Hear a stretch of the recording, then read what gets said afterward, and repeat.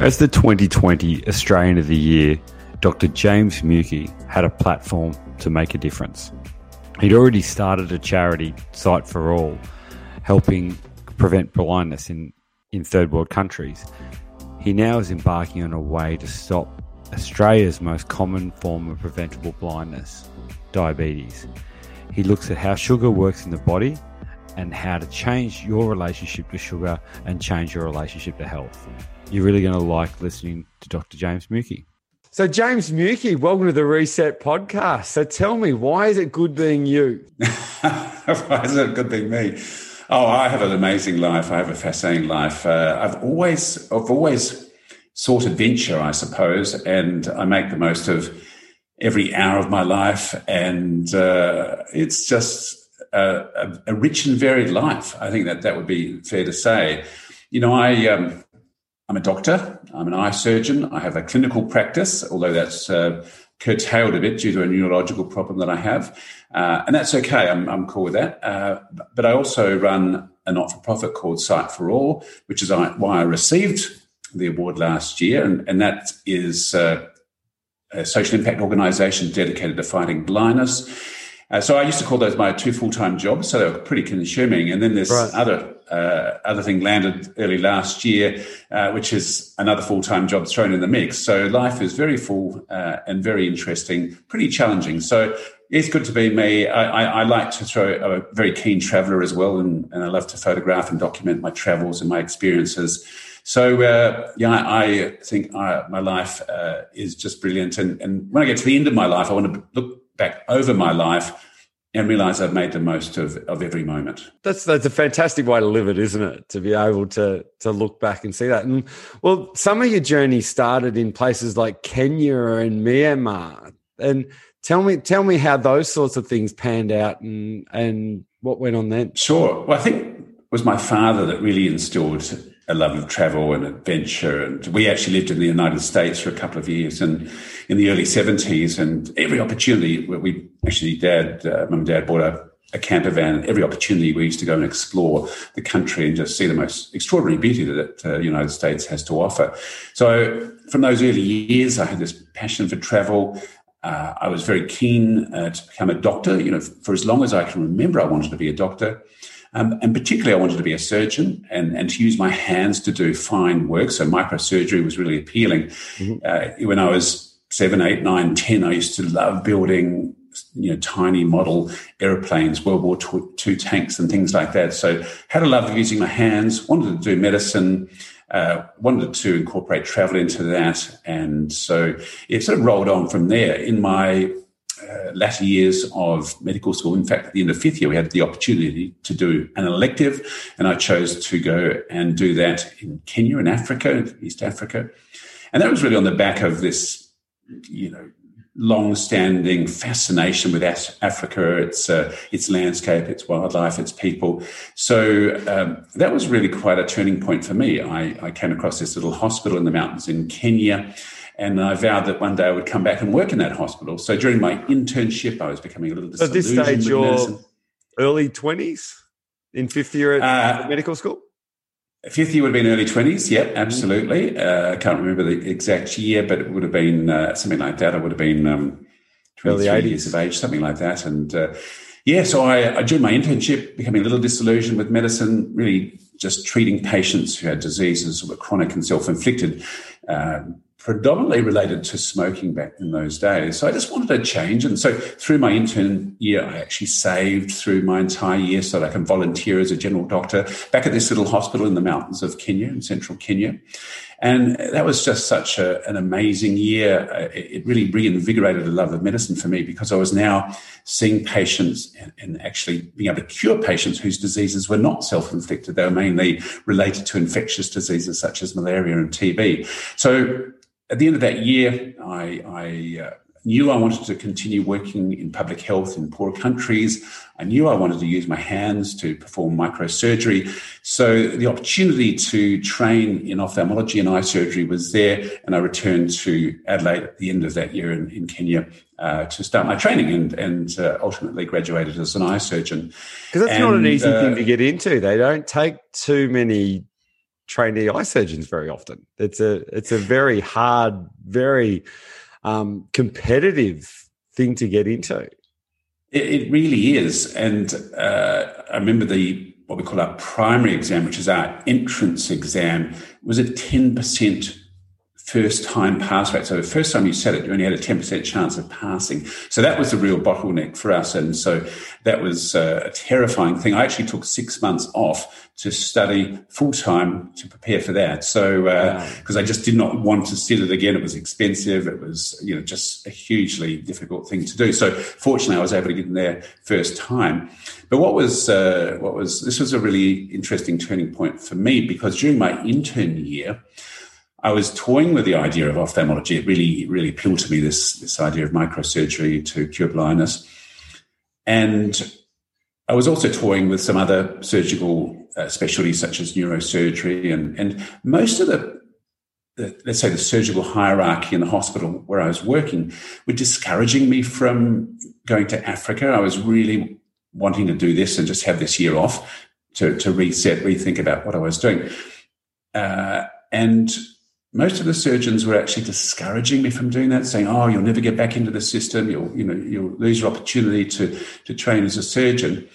Then I met the head of ophthalmology at the hospital where I was working, the Royal Adelaide Hospital. His name was Colin Moore, unfortunately since passed away. But Colin was very encouraging, actually. He said he absolutely encouraged me to go and spend this year working in this hospital in Africa. So I went off with his blessing. And fortunately, while I was in the operating theatre at this hospital in Kenya, he called me towards my end of my year saying that he'd accepted me into the training program here. So that was pretty exciting. I really slipped in, I think, through the back door, through that opportunity that Colin Moore provided to me. So I'm very grateful to him.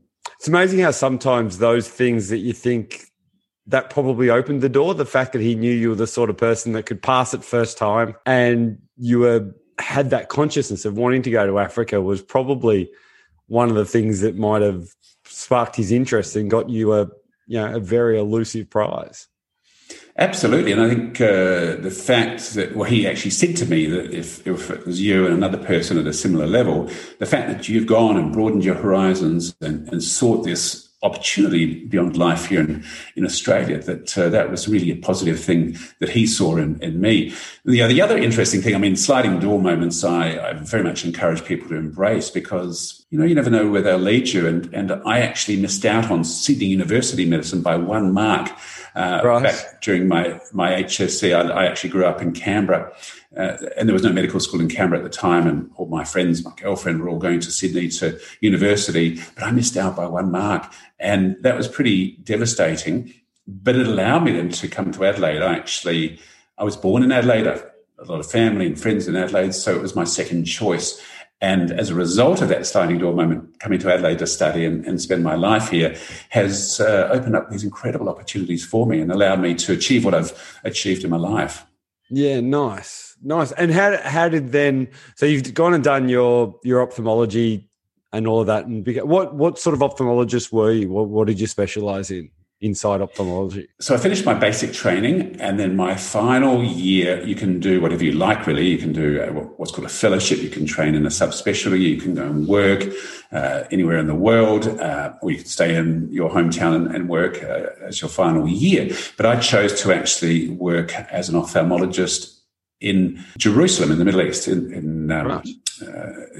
And I worked there in, I think it was 95, 96, in a hospital run by St. John's organisation, which 95, 96, that wouldn't have been the safest place in the world either, I wouldn't imagine. It was a reasonably calm time to be there. And we absolutely, and I was married, I'd been married for a couple of years, and my wife and I set off on this fabulous, it's more adventure, more experience. So that was a big driving force for me to do it. There were a number of my colleagues here in Adelaide who had taken this fellowship at St John's Eye Hospital. And this has been around for 100 years. And it's an old bastion of the Crusader times. The Knights of St John's were what were called the Hospitaller Knights. They were the ones that looked after the sick knights and pilgrims on these crusades. But that's just a bit of history. But the hospital now falls in Palestinian territory, so it was mainly serving Palestinian people. And that was just another brilliant year for me. It allowed me to really hone my surgical skills, but it also gave me the confidence and competence to return to Australia to work as an eye surgeon. Just a brilliant experience on so many levels. But one of the things I really loved was the opportunity to undertake eye clinics in refugee camps, in the Gaza Strip, and in the West Bank, and lots of very interesting experiences that came as a result of that. But after that time in Jerusalem, I then went on to London, and you asked about my training in ophthalmology. I then undertook subspecialty training at Moorfields Eye Hospital in eye cancer. So I'm an eye cancer specialist, and ultimately returned to Adelaide to take up positions at the Royal Adelaide Hospital and Women's and Children's Hospital in mid-98. And I've been in Adelaide since that time. What happened with the neurological issues? Because you have an issue with your right hand and that very specialist fine motor skills to do any sort of eye surgery. So what happened there? Yeah, so I have a condition called focal dystonia, which I don't even remember reading about during medical school, but basically it's a cortical neurodegenerative disease. I inherited it from my father. Actually, Dad had it. And probably the best example I can give you now, if I actually held a champagne glass with my right hand, I would smash it. I've got no control over how hard I hold something. But it really manifested back in 2012, around about that sort of time. I was just holding those very fine instruments with my right hand, which is my dominant hand, with increasing force. And it was really just manifesting as discomfort in my hand. And, during the end of a long operating list, it was just uncomfortable.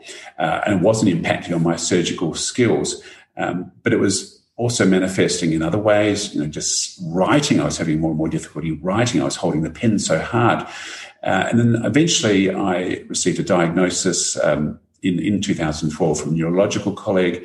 But within a year later, I had to change writing to my left hand, where I still write to this day, and had to then also use my left hand for a number of other one-handed tasks that I would normally have done with my right hand, such as using the computer mouse, typing. And these days, really, my right hand is pretty useless. I still sign with my right hand, but even that's becoming very difficult. And I ended up giving up cataract surgery in 2013. Fortunately, I hadn't put any of my patients at risk, but I sensed that I was going to get close to that. And really, since that time, I practice as a non-operating ophthalmologist and really dealing with what we call medical retinal conditions. So that also includes the eye cancers and tumours of the eyes. Mm-hmm. But with the surgery, I now refer those on to colleagues who I've specifically trained up to do those surgeries.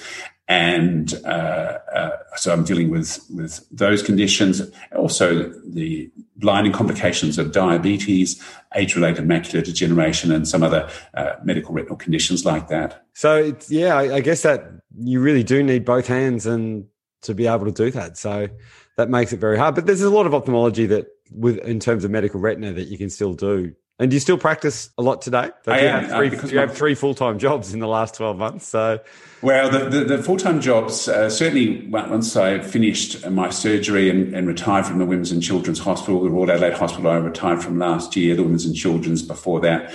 The surgery, I completed all surgeries in 2016. And so over the years, it slowly trimmed down. But it used to be my two full-time jobs. I'm now down to a day and a half week in my clinical practice. But interestingly, last week I was going to retire. I was actually being forced into an early retirement because of this hand problem. Because it is a two-handed job, it's just becoming more and more difficult. And I was actually was hoping to hand over to a colleague last year who I'd organised to take over from me, but he's decided at this stage he's not going to do it. So I'm hanging in there for a bit longer, but still reasonably comfortable to keep on pushing on for another 6 to 12 months. So, it's a potentially confronting situation for a doctor or a surgeon that's spent so much of their life preparing, training to be a surgeon. and all of the dedication and commitment that takes. But, with my positive nature, I'm embracing the change and actually ultimately looking forward to what the next stage of life will bring. In between that too, you also started Sight for All. Can you tell us a bit more about that? Yeah, so Sight for All, really when I returned to Adelaide in mid-98, and I had this love of working in poorer countries, and I told you about my experience in Kenya and also in the Middle East and Jerusalem. And when I returned to Adelaide, that was going to be my base, my home. But to keep this love of working in poorer countries alive, I started getting involved in a number of research and education projects in Asia with some colleagues here at Royal Adelaide Hospital. And that sort of continued to fuel my interest and my love of that work. And that evolved around about the year 2000, into what we call the Vision Myanmar program, which was a program I established with some colleagues working in Myanmar in Southeast Asia, at that time, one of the poorest countries in the world. And it was really about educating colleagues. In poorer countries, cataract surgery is the leading cause of blindness, and about something like 90% of the blindness in poorer countries is due to cataract blindness. Mm-hmm. But the focus over many years from not-for-profits who've been working in this space was really all about cataract blindness and teaching colleagues to do cataract surgery. But my argument, my concern is that there are quite literally hundreds of eye diseases, many blinding, some disfiguring and deadly. I mentioned eye cancer being one of my specialties. So I saw this real lack of understanding of some of these other blinding diseases that were being poorly managed, not through any fault of our colleagues, just that they simply hadn't had the exposure to the training that we receive here. So I started a training program with the lead teaching institute in Myanmar, Yangon Eye Hospital in the capital city, to start to comprehensively train colleagues so that they could deal with all blinding diseases. Nice. And so that then evolved into a more comprehensive blindness prevention program in Myanmar. We received funding from the Australian government to allow us to fit out and provide education in regional centres across the country, and a number of other things that we became involved in. And that ultimately morphed into Sight for All in 2007. And Sight for All was really the evolution of the Vision Myanmar program and some other projects that we were running out of the Royal Adelaide Hospital Eye Department in a number of countries in Asia. And so we felt that by setting up Sight for All, we could better fundraise, better manage the projects that we were doing. So Sight for All then became this not-for-profit, which has grown hugely over the last 14 or so years. And it's actually why I received the award, was because of the work that I put into that not-for-profit organisation and the comprehensive and sustainable impact, which is now, reaching about 1 million people every year. It must have been a great, almost a real challenge to have the neurological issues you have, but then having that purpose of Sight for All and a positive attitude must have just been invaluable to sort of keep you going, when it must have been pretty frustrating to have worked so hard for so long and then have it taken away from you by something that wasn't really anything that's your fault. Yep, absolutely. But the fortunate thing is, because it's a slowly progressive condition, I had time to think about it and adapt and adjust to it. So that was fortunate for me. For example, I could have had a neurological condition that suddenly landed. I have a colleague who's had to retire from cardiac surgery because of multiple sclerosis. So, that suddenly impacted on him. And I think that's a much more devastating and confronting experience. But whether it's acute or whether it's a chronic situation that lands, whether it's medical or non-medical, whether it's just a calamity that's happened in your life, there's a number of steps that you can take to actually deal with it. And to me, there's 3 critical steps in dealing with anything like this that lands in your life. One is keeping a cool head. And I like to use the example of when the pandemic broke early last year, people went out in a frenzy buying toilet paper and clearly heads were not cool. There was this knee-jerk sort of stress reaction. It was our primitive brain taking over from the rational thinking part of the brain. So you actually have to reverse that. You need to actually allow your prefrontal cortex, your rational brain, to take over from the primitive brain and start to rationalize what you are going through.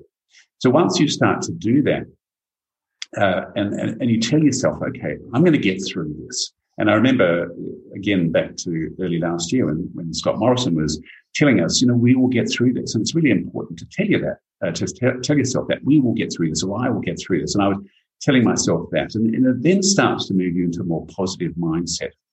And when you're in a positive mindset, you can then say, right, okay, I'm going to get through this. So how am I going to get through this? Well, I'm going to get through this by innovating, by creating. And that's why, to me, the third critical step is innovation. So cool head, positive mind, and innovation. And so what I did through those years of my progressive deterioration in hand function is a series of micro innovations that allowed me to continue practicing and to continue to be engaged in especially in the profession that I loved. And it's served me well today.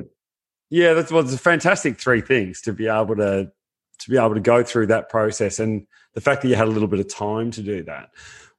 One of the things I'm loving that you're doing now, and it's I read a book recently called Upstream by Dan Heath, and it was talking about how we can do certain things, and if you go upstream, you can actually make a much bigger impact, although you might not see it. And I guess a lot of the work that you're trying to make people aware of now is taking your diet and things like that upstream to start preventing things like diabetes. And I'd really love to hear some of your takes on some of those solutions and some actionable things that people can do to actually improve that. Sure thing, Luke. Yeah, I mean, we could talk about this for hours. Yes. Maybe we need another podcast. So as an ophthalmologist of over 31 years, I've been dealing with the blinding consequences of diabetes. In fact, every year I'm seeing more and more patients who are losing vision and going blind, particularly to type 2 diabetes, which makes up close to 90% of all cases of diabetes. But as an ophthalmologist, I was dealing with the end-stage complications. Actually, loss of vision is the most feared complication of diabetes amongst patients who have the disease. And yet, I was really just seeing myself as dealing with these end-stage complications rather than going back to the root cause, which is our poor diet. I was really thinking that was the realm of the general practitioner, the endocrinologist, the dietitian, the nutritionist. And it wasn't until 2018 when I was involved in a documentary that I was creating about the experience of blindness. And I met a man, his name is Neil Hansen. He doesn't mind me using his name. And he went to bed one evening with normal sight at the age of 50 and woke up the next morning blind in both eyes and remains blind to this day. And his story was so powerful that really made me sit up and think, I need to do something about this. I need to raise awareness of the blinding consequences of diabetes. And it is a seriously blinding condition in our society. But what's important to know is that about 98% of the loss of vision and blindness due to diabetes is either preventable or treatable. And yet, to avoid the blinding consequences of this disease, patients need to have their eyes checked on a regular basis, every year or two, if they have diabetes. But what we find in Australia, there are about 1.7 million with diabetes, and well over half are not having these critical sight-saving eye checks, and it's now become the leading cause of blindness amongst working-age adults in this country. So this is why, because people with diabetes are not having their eye checks. In Aboriginal people, it's the fastest-growing cause of vision loss as well. So when I was I created a TV commercial featuring Neil Hansel in late 2018. And then in 2019, I was starting to focus more on encouraging people here in Australia to have their eyes checked. And when I happened to receive the South Australian Award for South Australian of the Year, my acceptance speech, that was what I was encouraging. But then coming forward to the National Australia Day Awards in January 2020, I just felt this deeper responsibility. I wasn't expecting to win the award, but I thought if I do, this is Australian of the Year. The biggest health crisis we have at the moment is this epidemic of type 2 diabetes. Don't I have a responsibility to raise awareness of type 2 diabetes and how it's arisen? And so when I did receive the award, it gave me this incredibly powerful platform to raise awareness and get these messages out, which I've been working seriously hard on for the last year and a half. And what do you think if you have the ears of some pretty powerful people? What if you had a magic wand and could wave it around? What's a couple of things you would get governments to do to sort of help this sort of sugar crisis and the diabetes epidemic? What things would you like to see put in place? Yes, so we need action, and I have a series of A's that I've drawn on to talk about this. So we need action, and we need action from our government, yes, but we need action across multiple channels. And the action really comes down to three overarching A's of awareness, accountability, and assistance. So if we just go through these each in turn, so awareness of the addictive power of sugar and that we use it to alleviate stress in our lives. Sugar is also a major ingredient of ultra-processed foods, or what I call ultra-processed food-like substances. So sugar, refined carbohydrates, which are quite simply sugar in disguise, and the seed oils, what we euphemistically call the vegetable oils. These are critical drivers of insulin resistance, fatty liver, and metabolic syndrome, which is underpinning our poor metabolic health. And they are the key ingredients for ultra-processed foods. So raising awareness of the health dangers of ultra-processed foods. And if we look at sugar alone, there are over 8,000 studies linking sugar to a range of chronic diseases, particularly type 2 diabetes. So also raising awareness of the preventability of type 2, but also the reversibility of type 2. This is a disease that can be put into remission, and yet something that most of my colleagues have no idea about. Also, awareness of the complications of diabetes, but particularly type 2 diabetes, not just the blinding consequences, but the loss of limb, amputation of gangrenous limbs. I had Gary Fettke on the podcast a few weeks ago, and he's a very passionate man, and about how diabetes. He spends a lot of his days chopping feet off of people that the diabetes has mucked up the circulation in their feet, and their feet are gangrenous and need to come off. And that's just heartbreaking, isn't it? And I guess blindness from retinopathies and stuff like that are same sort of thing. Yes, we've come to it. Absolutely. We've come to it from different angles, but both from a surgical angle. And Gary is a good friend and been an amazing mentor to me.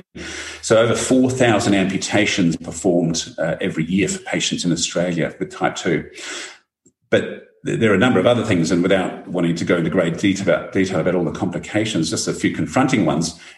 Kidney failure, it's the leading cause of kidney failure. About 4.5 million hours are spent by patients with type 2 hooked up to a dialysis machine, having their blood filtered every single year. It's another great crusader in this same thing is Jason Fung, who's a nephrologist. So exactly, the three of you are almost like the specialist collective that are fighting the good fight to try and save eyes, feet, and kidneys. Yeah, we certainly are, and but we need a much bigger army behind us, and we're rallying that army, which is fantastic. But just a couple of other things. So 70% of patients with type 2 will ultimately develop dementia, and I lost a father to dementia, and so this is a disease that impacts heavily not just on the individual but the family, and 80% will ultimately succumb to a thrombotic complication such as stroke or heart attack. So it's a deadly disease. It's an insidious disease, and it's something that we as an Australian society need to be fully aware of. And yet, to this day, on free-to-air TV, there's nothing that I've seen that has been raising the awareness of the things that I've just mentioned. So that's awareness. Is our first A. So accountability is the second A. Okay. And accountability, again, of government, but also of businesses and industry to do the right thing by the people of Australia. And I came up with this concept, just to sidetrack slightly, before I received the award last year. I was thinking about, the impact of sugar in our diet. And I came up with this concept called the 5 A's of sugar toxicity. So just briefly, addiction. So sugar is highly addictive. It's as addictive as nicotine. Alleviation, we often use sugar to alleviate stress or to make us feel better. Accessibility, our world is flooded, absolutely flooded with cheap and highly accessible sugary products and ultra-processed foods. Fourth A, addition, something like 75% of our food and drinks have added sugar. And fifth A is advertising. We are bombarded relentlessly on a daily basis by TV commercials and ads for sugary products. Yep. So if we look at the accountability, if we look at the predatory marketing that goes on, for example, in supermarkets where you're at the checkout counter and you're being enticed by half-price soft drinks and chocolates. The predatory marketing is insidious and it's everywhere in our lives. If we look at the fifth A I mentioned, advertising, our children are subjected to ads for unhealthy foodstuffs 3 times in every hour. On social media, our kids are exposed to 100 promotions for unhealthy foods every week. So once again, this insidious predatory marketing through advertising is going on.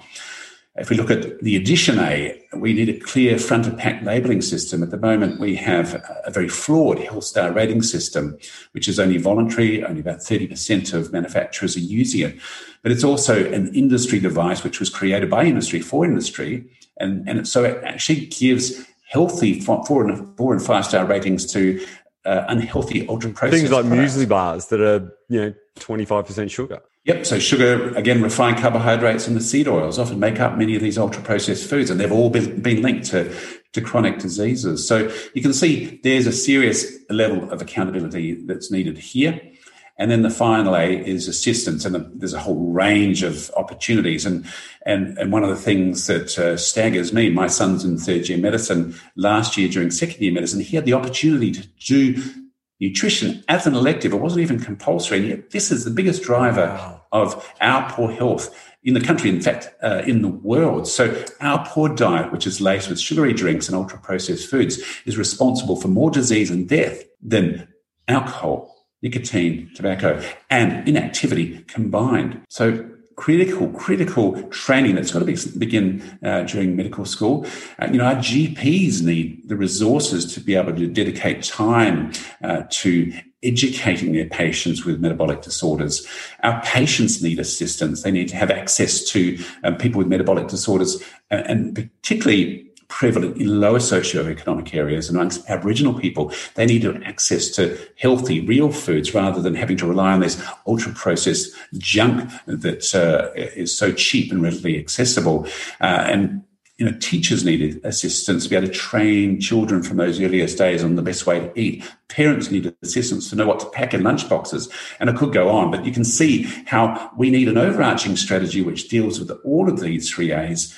You can't just cherry pick and do one thing. It's just not going to have the impact that we need. And just some examples, you might be aware that orange juice was recently downgraded from 5 to 2 stars. That's one tiny little piece of the puzzle. In Western Australia, they've recently banned sugary drinks from hospitals, another little piece of the puzzle. But some of the other countries in the world, the UK have banned certain types of advertising in different times to try and stop people getting subjected to so much advertising around food, which I think it's a small step, but it's a step in the right direction. It is, and really that was what I mentioned earlier about accountability for the advertising that we're bombarding our kids and you name it. I mean, there are chocolate bars which have the symptoms of sugar withdrawal actually written on the pack. Basically, and businesses and their industry allies and their supermarkets, office supply stores, even chemists who are preying on the vulnerable, preying on our children, and preying on people who have addictions and sometimes quite powerful psychological addictions to sugary products. So, the accountability factor is really critical here. But ultimately, we need our government to take action to ensure all these things happen simultaneously.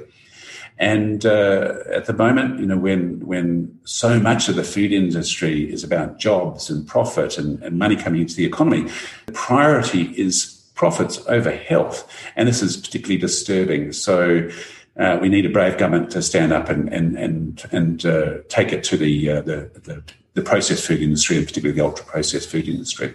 Would you use the precedent of tobacco that tobacco had, it's almost like it's a parallel. It's just 40 years later that we kind of realized that big tobacco was killing people. And instead of sort of working out better ways to treat lung cancer, we went back and prevented people from smoking. Do you think there's a parallel there, and how would that parallel look going forward? There's completely a parallel. So if we look at tobacco smoking, something like 80% of men smoked cigarettes in the years after World War II. Now that's down to 14%. So what happened? But it took decades. It wasn't until the 60s that we realized the health dangers of smoking. And then, really in those several decades, we saw a number of things happen. We saw banning of advertising for cigarettes. We saw taxing of tobacco products. We saw, these graphic awareness strategies that we all know very well, those graphic images on cigarette packs and so forth.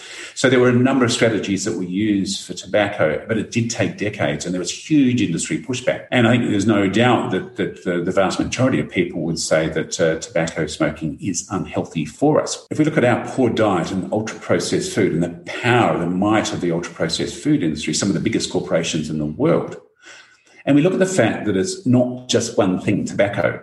It's sugarcane farming, it's sugar processing industry, it's the sugar industry, it's the cereals and grain industry, the refined carbohydrates, it's the sugary drinks industry, it's the ultra-processed food industry. It's huge. It's actually much bigger. It's much bigger than tobacco ever was. And so it's going to be a much bigger battle, and it's going to take, I suspect, quite some time. I was hoping to achieve a lot last year. I managed to achieve quite a bit in my role as Australian of the Year for 2020, but there's a lot more that needs to be done. And there's no one individual and no one entity, even no one government, that can actually tackle this. So what I'm trying to do is rally together a number of individuals and entities, and going forward under the same banner of making Australia Type 2 free. I guess the barrier is it's not easy, but you can stop smoking, and it's very hard to get sugar out of your diet completely. It's because it's infiltrated just about everything around. So you can get addicted to apples.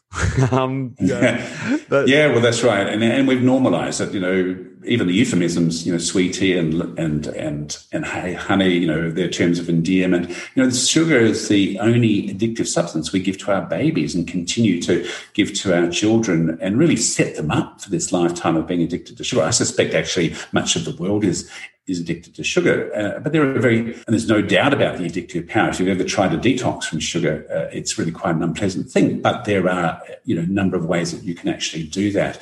And once you've actually detoxed from sugar, you're constantly surrounded by this diabolical food environment that we have, constantly trying to claw you back, and it's really incredibly powerful. I know if I have ice cream in the refrigerator, in the freezer, that is calling out to me, and I find it so hard to resist. So it's so powerful. It's very, very difficult for people. And when you have a deep psychological addiction, and when we look at some of those deep addictions, there's 2/3 of people who are addicted have had serious emotional, mental, sexual, physical trauma in childhood. So that addiction may manifest as addiction to sugar or ultra-processed food rather than drugs or alcohol or tobacco. I'm a massive fan of commitment devices. I actually have a thing here called a kitchen safe that I know if I open a packet of Tim Tams, that whole packet of Tim Tams is probably going to go. So I actually put those things in there. So if I want to have one or two, I can, and then put the rest away so I actually don't have access to it. So there's some little, I'm a big fan of habit change, and sort of my new book's called Curious Habits, and it's trying to work out different ways to change your habits so that it's not an uphill struggle. And I guess trying to find some of those with sugar is a really, really difficult thing to do. I know I struggle with it. Absolutely. And again, there are so many examples of that. I mean, just going to the movies and you normally get a packet of lollies or an ice cream to go, that becomes a habit. So you can start to work on some of those little habits, and you start off small, step by step, and slowly building up. But equally, you can go into it cold turkey, and that's what I did early last year in January, when I thought, well, I better walk the talk. If I'm going to be talking about this, I better practice what I preach. And wow, it really hits you hard day one. So what I did was just give up the heavily sugared products in my diet. So confectionery, chocolate, ice cream, cakes, biscuits, fruit juices, and soft drinks. So some of those really obviously heavy sugared products. And literally day one, the symptoms hit, and the symptoms are pretty unpleasant. Headache, clouded thoughts, irritability, fatigue. But I think what's more powerful are the cravings, which are just drawing you back. And for me, they built up over several days, but it wasn't until after day 3 that the symptoms started to ease off. I actually had to take a couple of Panadols every now and then to help me get through it, and that did work. And then after day 3, you actually go into this much more relaxed space where you're not walking into the kitchen and just being drawn to whatever's in the kitchen, which is sugary. But some people, it may take even longer. It might take a week or two.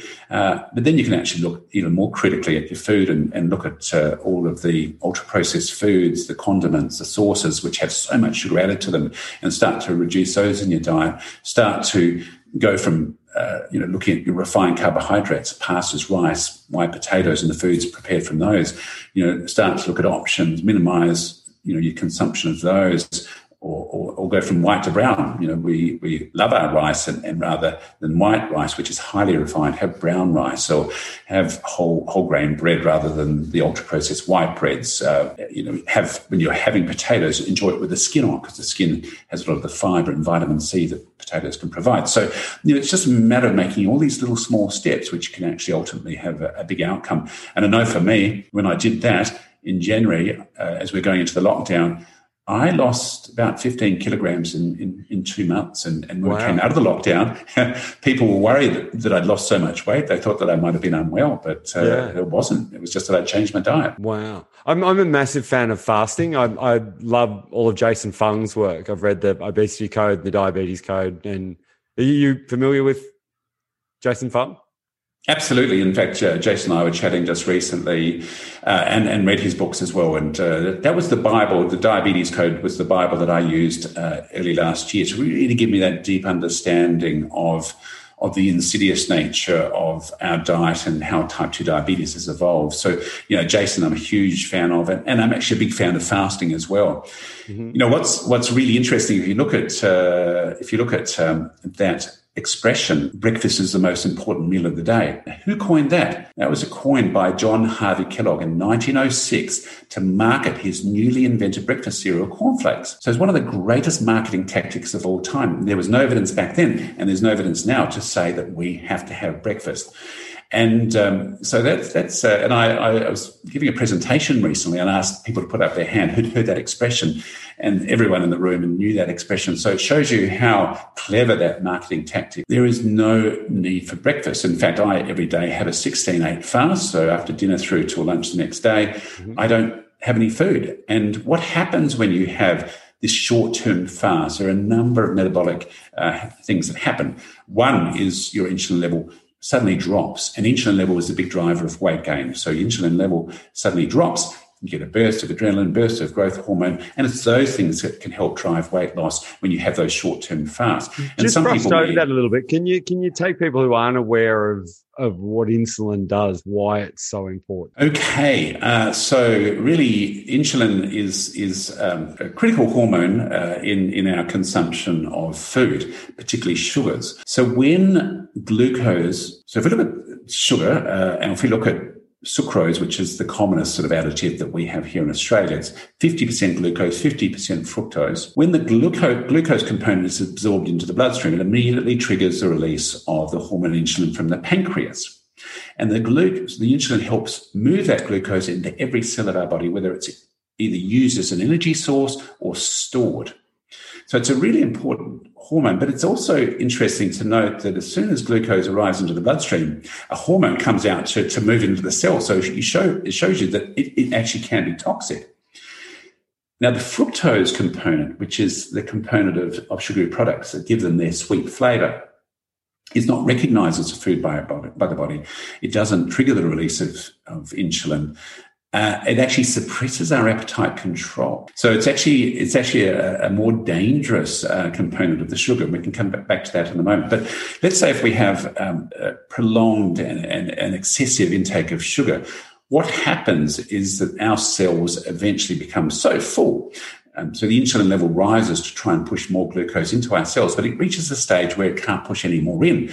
And that's when we become insulin resistant or resistant to the effect of insulin. So what happens then is the liver and the muscles take up the glucose and convert it into glycogen, which is actually a storage hormone, but the glycogen stores are only limited. And so what happens then is the liver starts converting the glucose into fat, and that fat is exported away from the liver and stored in healthy fat cells throughout the body. So it's actually a type of protective mechanism. But if we're consuming, sugar from morning till night and refined carbohydrates, what happens is that production of fat by the liver outstrips its ability to be exported away. And so the liver then starts taking on fat, and we develop what's called a fatty liver. So a fatty liver, as I mentioned earlier in the podcast, is critical in this metabolic dysfunction. And it's not just a fatty liver, but a fatty pancreas, which impairs the function of the cells in the pancreas that release insulin. So this is all tied up, and I don't want to get too more deeply into it, but this is all tied up in the metabolic dysfunction that leads to type 2 diabetes. On average, 13 years after we, as adults, develop insulin resistance. In kids, however, it can develop within as little as 2 years. And a fatty liver in humans with excessive fructose intake can actually develop within as little as 2 months. So fructose, when it's taken up by the liver, about 30% is converted immediately to fat. So it's actually much more toxic and giving rise to a fatty liver. So you can see then how sugar plays a very important role in this. And the refined carbohydrates, which are sugar in disguise, they're virtually pure starch. And starch is just simply long chains of glucose, which are broken down into single molecules of glucose when they reach the gut. So here we have now more of a glucose load. And then we throw into the mix the seed oils, polyunsaturated oils, which for the last 50 years we've been told to consume rather than healthy, natural saturated fats such as found in butter. And we know that these seed oils can disrupt cellular function in the liver and directly give rise to insulin resistance in a fatty liver. And once again, coming back to these ultra-processed foods, which are made up of these 3 substances, you can see now why we're having this problem with type 2 diabetes in our society.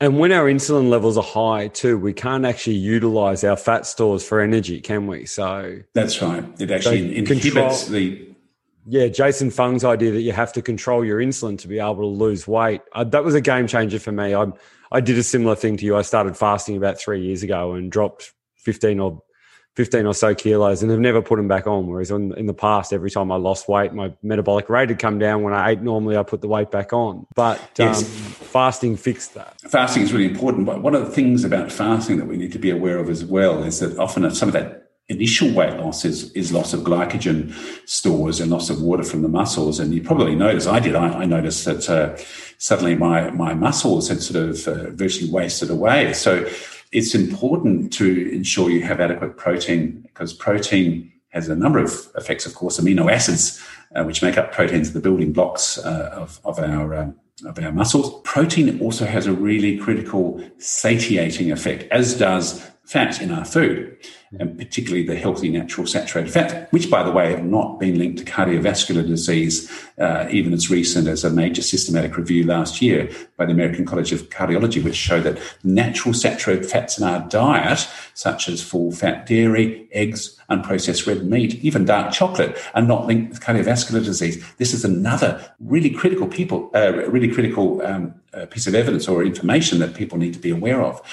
So what happened, let's say 40, 50 years ago, we were told to reduce our intake of saturated fats. So natural saturated fats got lumped into that. And so what happens when you drop saturated fats within food or within an ultra-processed food is that you have to replace the flavor, which fat imparts, and also the satiating or the satisfaction effect that proteins and fats have. And what happened when we reduced the fats in these foods is that they got replaced with sugar and carbohydrates. And as a result, we've had this huge exposure to sugar and carbohydrates in these low-fat products and in these ultra-processed products. So it's really important when you fast to ensure you have adequate natural saturated fat and protein to help continue to maintain your muscle tone and to maintain your health. I mean, saturated fat is critical to our health and to our survival. And yet for the last 40, 50 years, we've been discouraged from eating it. Yeah, it's been demonized, hasn't it? And we need, particularly for our brain, we need need fats. We need those healthy fats to for our brains to function well. And one of the problems when we become insulin resistant too is that getting the sugar from across the blood-brain barrier doesn't work quite so well, whereas ketones and lactate and stuff will get across that barrier and keep your brain fueled well, which there's a lot of evidence suggesting now can actually help prevent, dementia and Alzheimer's, which... Absolutely, yeah. There's some really interesting research coming out of the UK. I've been in touch with someone who's even found a link between sugar and potentially autism spectrum disorder as well. So It shows you how important this is. It's very far-reaching, and type 2 diabetes is just one, but we have ADHD, we have autism, we have behavioural problems in people, we have mental health. I think our poor diet is a driver of a lot of these concerning things that are going on. I have a question that I used to ask my diabetic patients when I was an optometrist, and I would ask them what's their understanding of what diabetes is. And the answers to that are just mind-boggling, that people just don't know. And so I tried to come up with the best metaphor or the best analogy I could of what diabetes is. And because I used to work in a shopping center, and one of the things I'd say is, how if you go shopping at Christmas, it's very, very crowded. All the car parks are taken, but there's more cars coming in all the time. And when you're diabetic, all of the places where you can store your sugar are taken. And what insulin does is just basically shoves cars into places where they can't belong and clogs up the whole car park and makes it not work properly anymore. So going back to the fasting side of things, fasting is a bit like not letting any cars in for a while, letting a few of the shoppers leave and create some space. Then when you do eat, you've got somewhere to put the sugar. I was amazed when I told people that. Every single diabetic I told that has just been like, oh my God, I just make sense now what diabetes is. Yeah, it's a great analogy. I have to remember that, because so much of the focus is on the blood sugar level and the medications that are used to basically push more sugar into our cells or excrete more sugar. So the focus is on sugar. But really the big driver of the complications of type 2 diabetes is, one, the high insulin level, and two, the high blood triglyceride level. So when I mentioned before, when we develop a fatty liver, it gets to a stage where the liver can't take any more fat on, and so it's exported away as triglyceride, and it's harmful to our health. And it's the high triglyceride level combined with the high insulin level, which is really a driver of a lot of the complications of type 2 diabetes. Those two substances together help create the fatty plaques, which then block our blood vessels, and that in turn gives rise to the complications. So you can see how insidious insulin is, and what we should be doing, what the GP should be doing, is measuring insulin levels, looking for insulin resistance, because by the time the sugar level starts to rise and we're into pre-diabetes, then we haven't missed the boat, because we know we can put it into remission, but we're a long way down the track. This is a continuum. This is not just a series of steps. This is a continuum which starts with insulin resistance, then moves into high blood insulin level, then into increasing blood sugar level. But we've got to take our focus away from blood sugar back to insulin, because that is the big driver of the problem. Yeah, it is, because quite often you can get your sugar levels down, but where's all of that sugar going? It's all just being shoved back into the cells. It's going into eyes, it's going into kidneys, it's going into places in your feet that aren't getting circulation anymore, and all of a sudden we've got all of these knock-on effects. So yeah. And interesting though that with the what we call the oral hypoglycemics, they're the medications such as metformin, which really just hide the sugar from the blood rather than dealing with the underlying problem. But once it gets to a stage where the blood sugar continues to rise and the oral medications such as metformin are not controlling them, patients then get put onto insulin. But what's interesting then is that insulin, they notice that they actually start to put on weight. So it just reinforces the fact that insulin is a driver of weight gain. It's a massive vicious cycle. But so I guess our upstream thing is to try and do things like fasting, get rid of those really big sugars out of the way, and take us through our 3 A's again. Awareness, accountability, and assistance. And everyone needs to be aware of those. They also need to be aware of those 5 A's of sugar toxicity as well.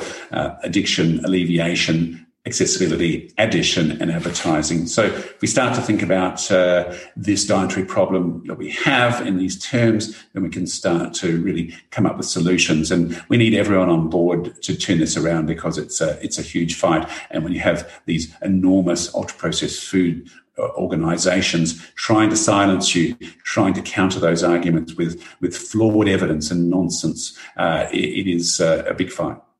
It is a big fight, and thank you for fighting it. And keep throwing those punches, mate. I love what you're doing, and thank you very much for coming on the Reset Podcast. Thank you, Luke. Really enjoyed it, and all the best to you too. And thank you very much for all the work you're doing and raising awareness through the books you're writing. They're wonderful. Thank you very much. Cheers, James.